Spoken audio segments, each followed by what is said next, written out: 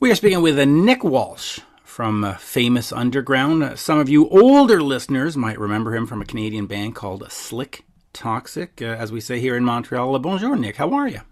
I'm good. How are you?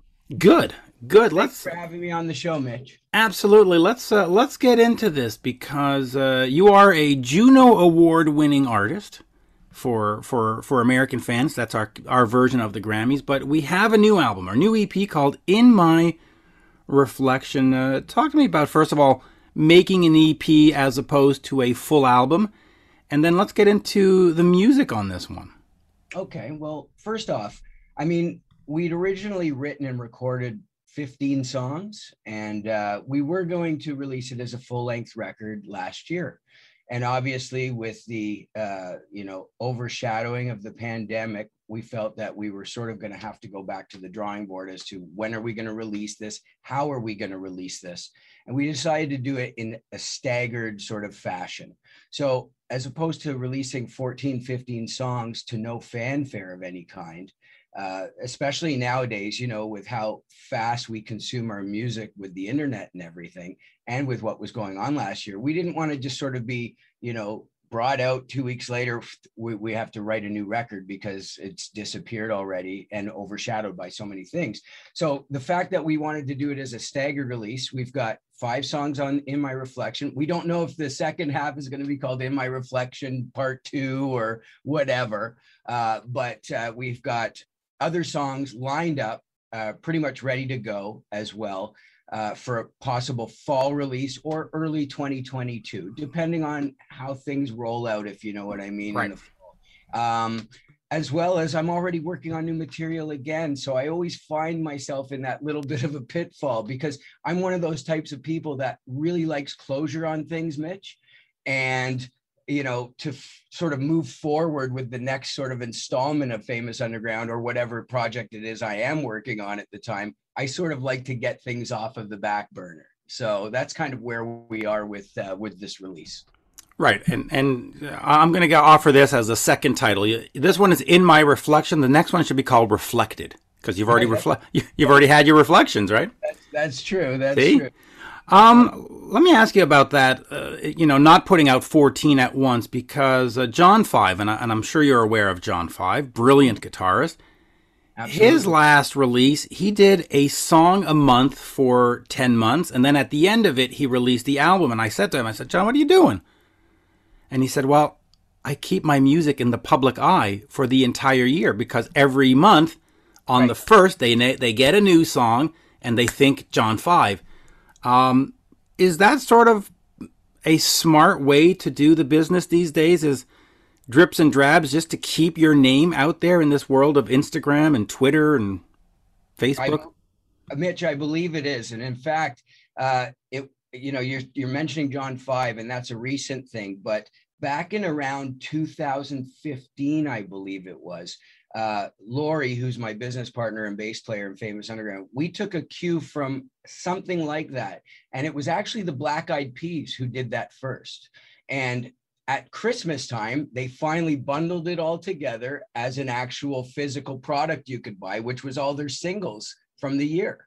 And we thought that was a great idea. And at that time, we had just recorded a cover. We did a mashup of Megadeth's Peace Sells, But Who's Buying with Bob Marley's Get Up, Stand Up. I know, where does that come from? It just happened. Why not? One of those things. But we did a cover of that and a song that's currently on our EP now called Corrupted. And we decided, okay, well, let's try something similar to that. And we coined it the Digital 45. And we released 2 songs at once.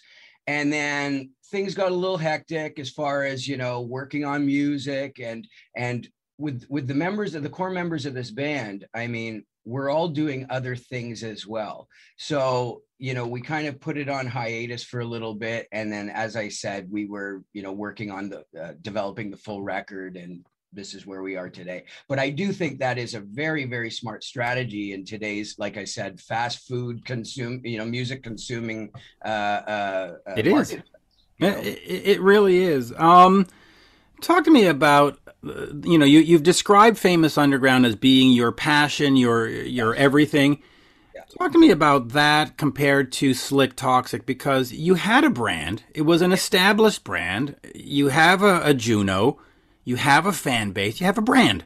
Yes. Why not exploit it with 87 different members? I mean, why not? You could. Yeah, it's one of those things. Again, I never say never to things, but for example, even the idea of a proper reunion is just an impossibility because some of the members of the band have gone to the wayside and just wouldn't be able to do it. You know what I'm saying? I mean, lifestyles and crossroads change people, and I mean, you're a big Kiss fan, and you guys are always longing for Ace and Peter to be back in the band. But the realities of it are, I just want Ace. yeah, business is business, and growth is another. And some people, like for example, within my camp, just didn't change, whereas others had to grow up. Due to life circumstances, let's say. So to do a full-blown reunion is not a possibility. But to go out there and do something or some form of it at some point might be a possibility. I mean, realistically, I've been speaking with Universal Music, and I've said this in some of the press I've been doing lately, because they own the EMI catalog. We're looking to re-release or at least make available, specifically digitally, the Slick Toxic records. They haven't even been made, available for whatever it's been now, 30 years. So there's a lot of people clamoring for it and asking for it. But this is something that I've been, doing and sort of since, like, Slick Toxic, honestly, was a long, long time ago. Yeah, 30 years.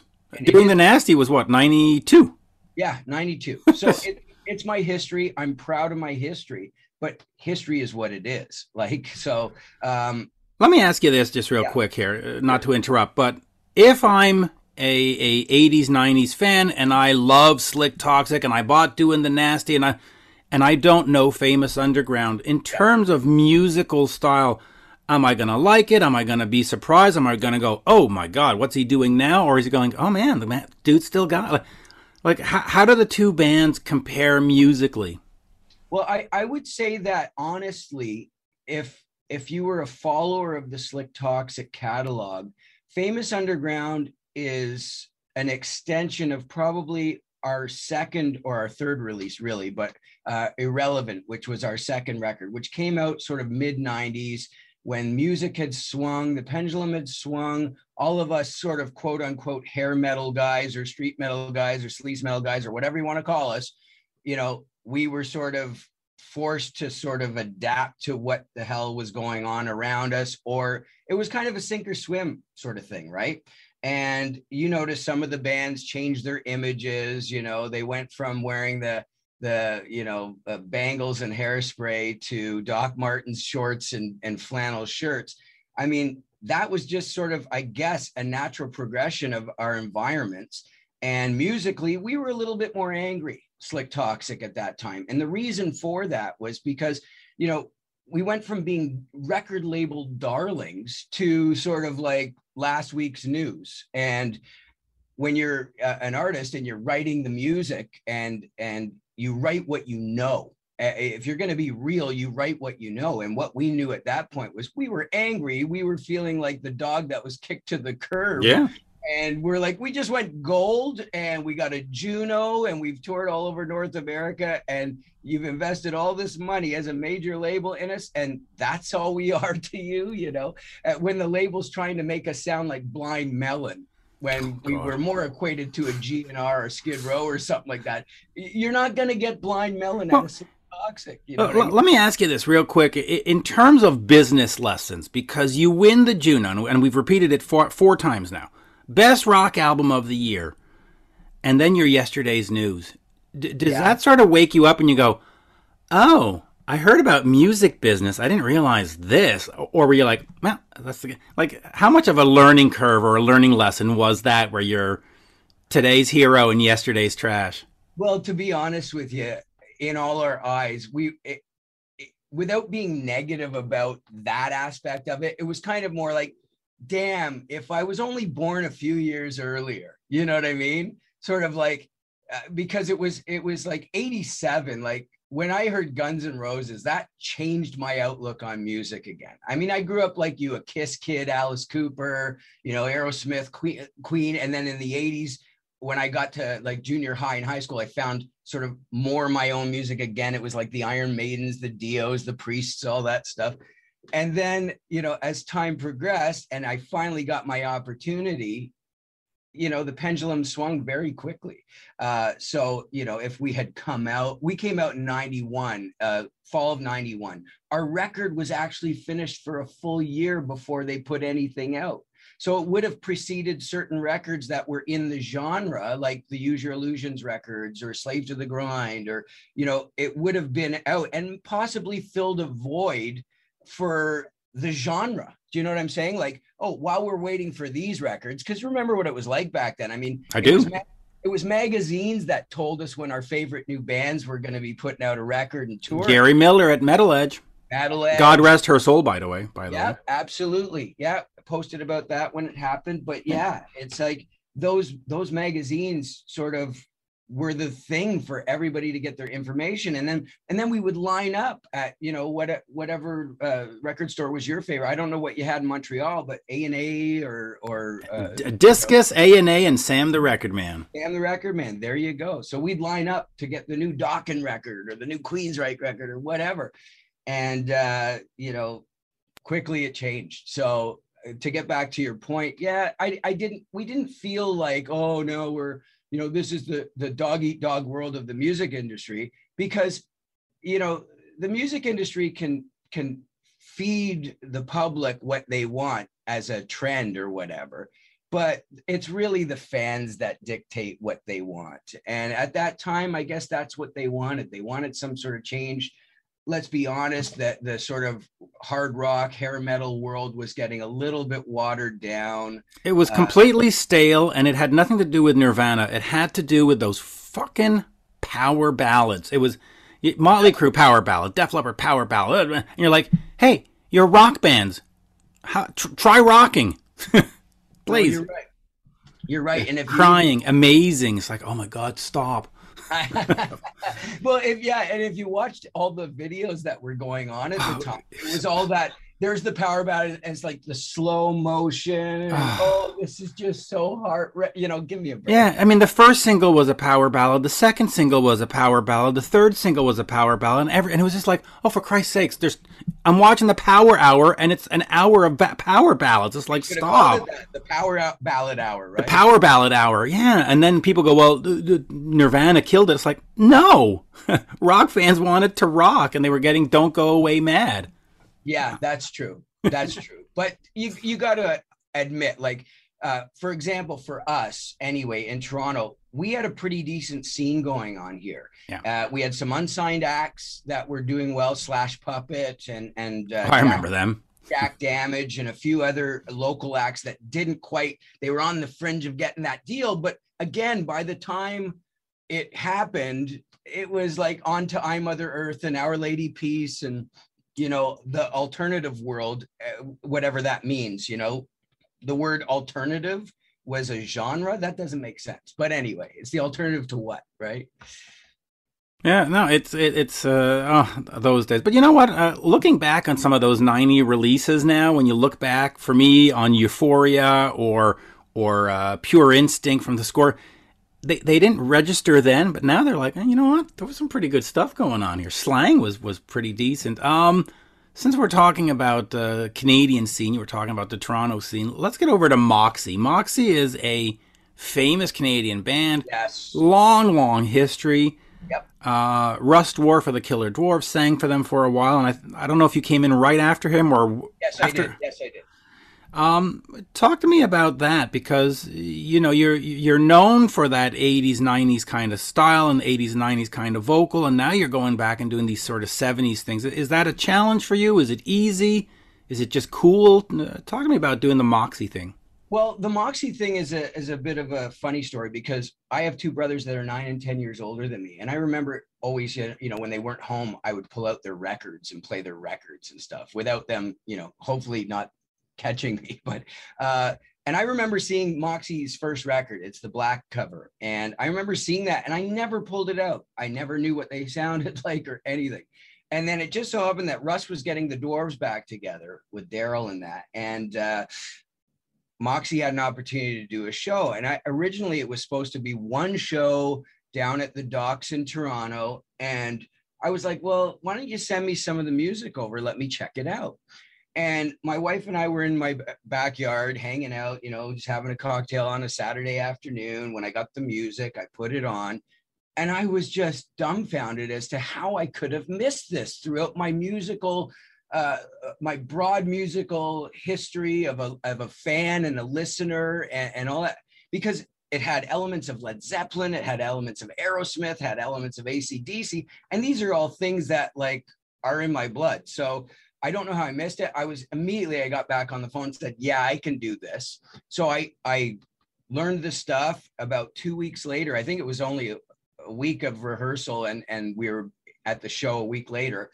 And after that, we had an opportunity to record a record. And as I said, Russ was unavailable.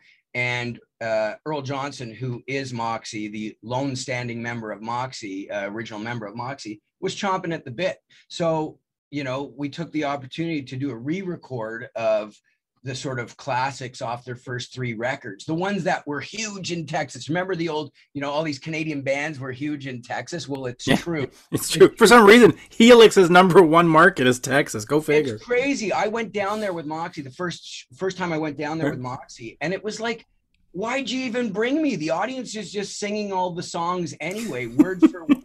Yeah. Like, this is insane. Then we do a meet and greet after, and Earl Johnson's being hailed in San Antonio as though he's Jimmy Page. It was for some reason, San Antonio loves Canadian rock. Don't ask me why.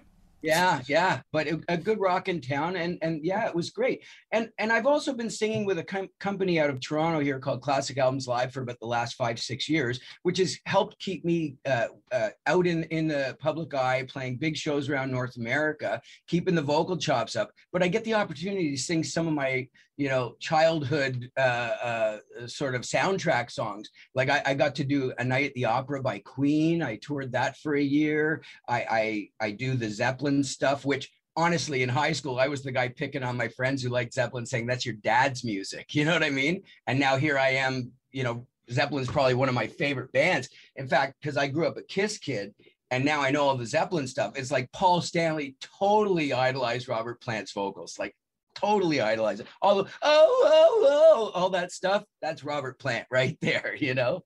So it's cool. I get to delve back into the history of the stuff that I liked and what made them who they were, you know? So it's cool. Since you're a Kiss kid and I'm a Kiss kid as well, do you have a favorite moment or what was your first show? I mean, I saw them in August of '79 for the Dynasty Tour. Yeah, I saw that. That was my first time. Wow. In Toronto? Yeah, Maple Leaf Gardens. I think it was like August the 18th or 3rd. I don't remember the date, but it was August of '79. I was 8.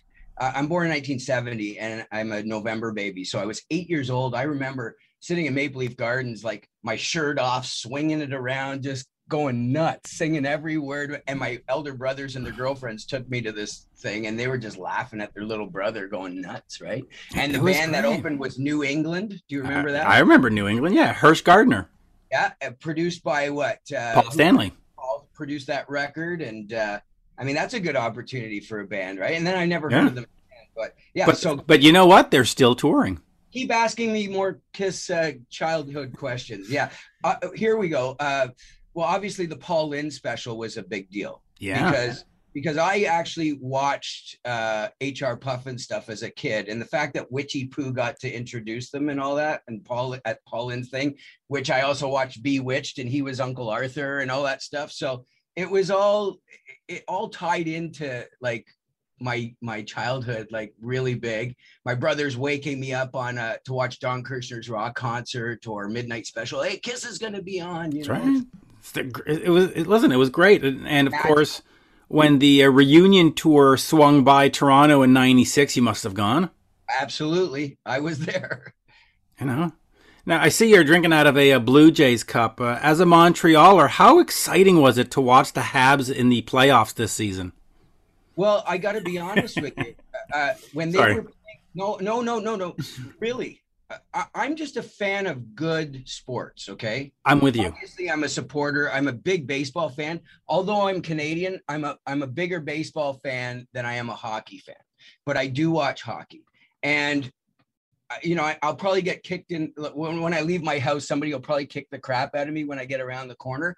But the way the Leafs were playing against Montreal, they didn't deserve to win because Montreal had such a verve and a passion and hunger to win the games. And it seemed as though that the Leafs were kind of passive and possibly even, oh no, I'm going to get in trouble, self-entitled a bit. They were a little bit arrogant. They got to 3-1 and they went, pfft, That's what I'm saying. But then, and honestly, when your team got into the final, there was really no match. there was no match. And they also had nothing left in the tank. They were No. just completely, I mean, they left it on the ground in Vegas, you know. Yeah, yeah, totally. But the Leafs, by the way, when you got to Game 7, I have never seen a worse Game 7 performance by any team. They just didn't show up. They were just like, fuck it, let Montreal win. Yeah, but we were going for Montreal. Don't kid yourself. Although I'm a Toronto guy and I live in Toronto and everything, I mean, it's like the Blue Jays. Excuse me. There's no Montreal Expos in baseball anymore. There's no other Canadian team in the Major League of Baseball. So this is Canada's national team, right?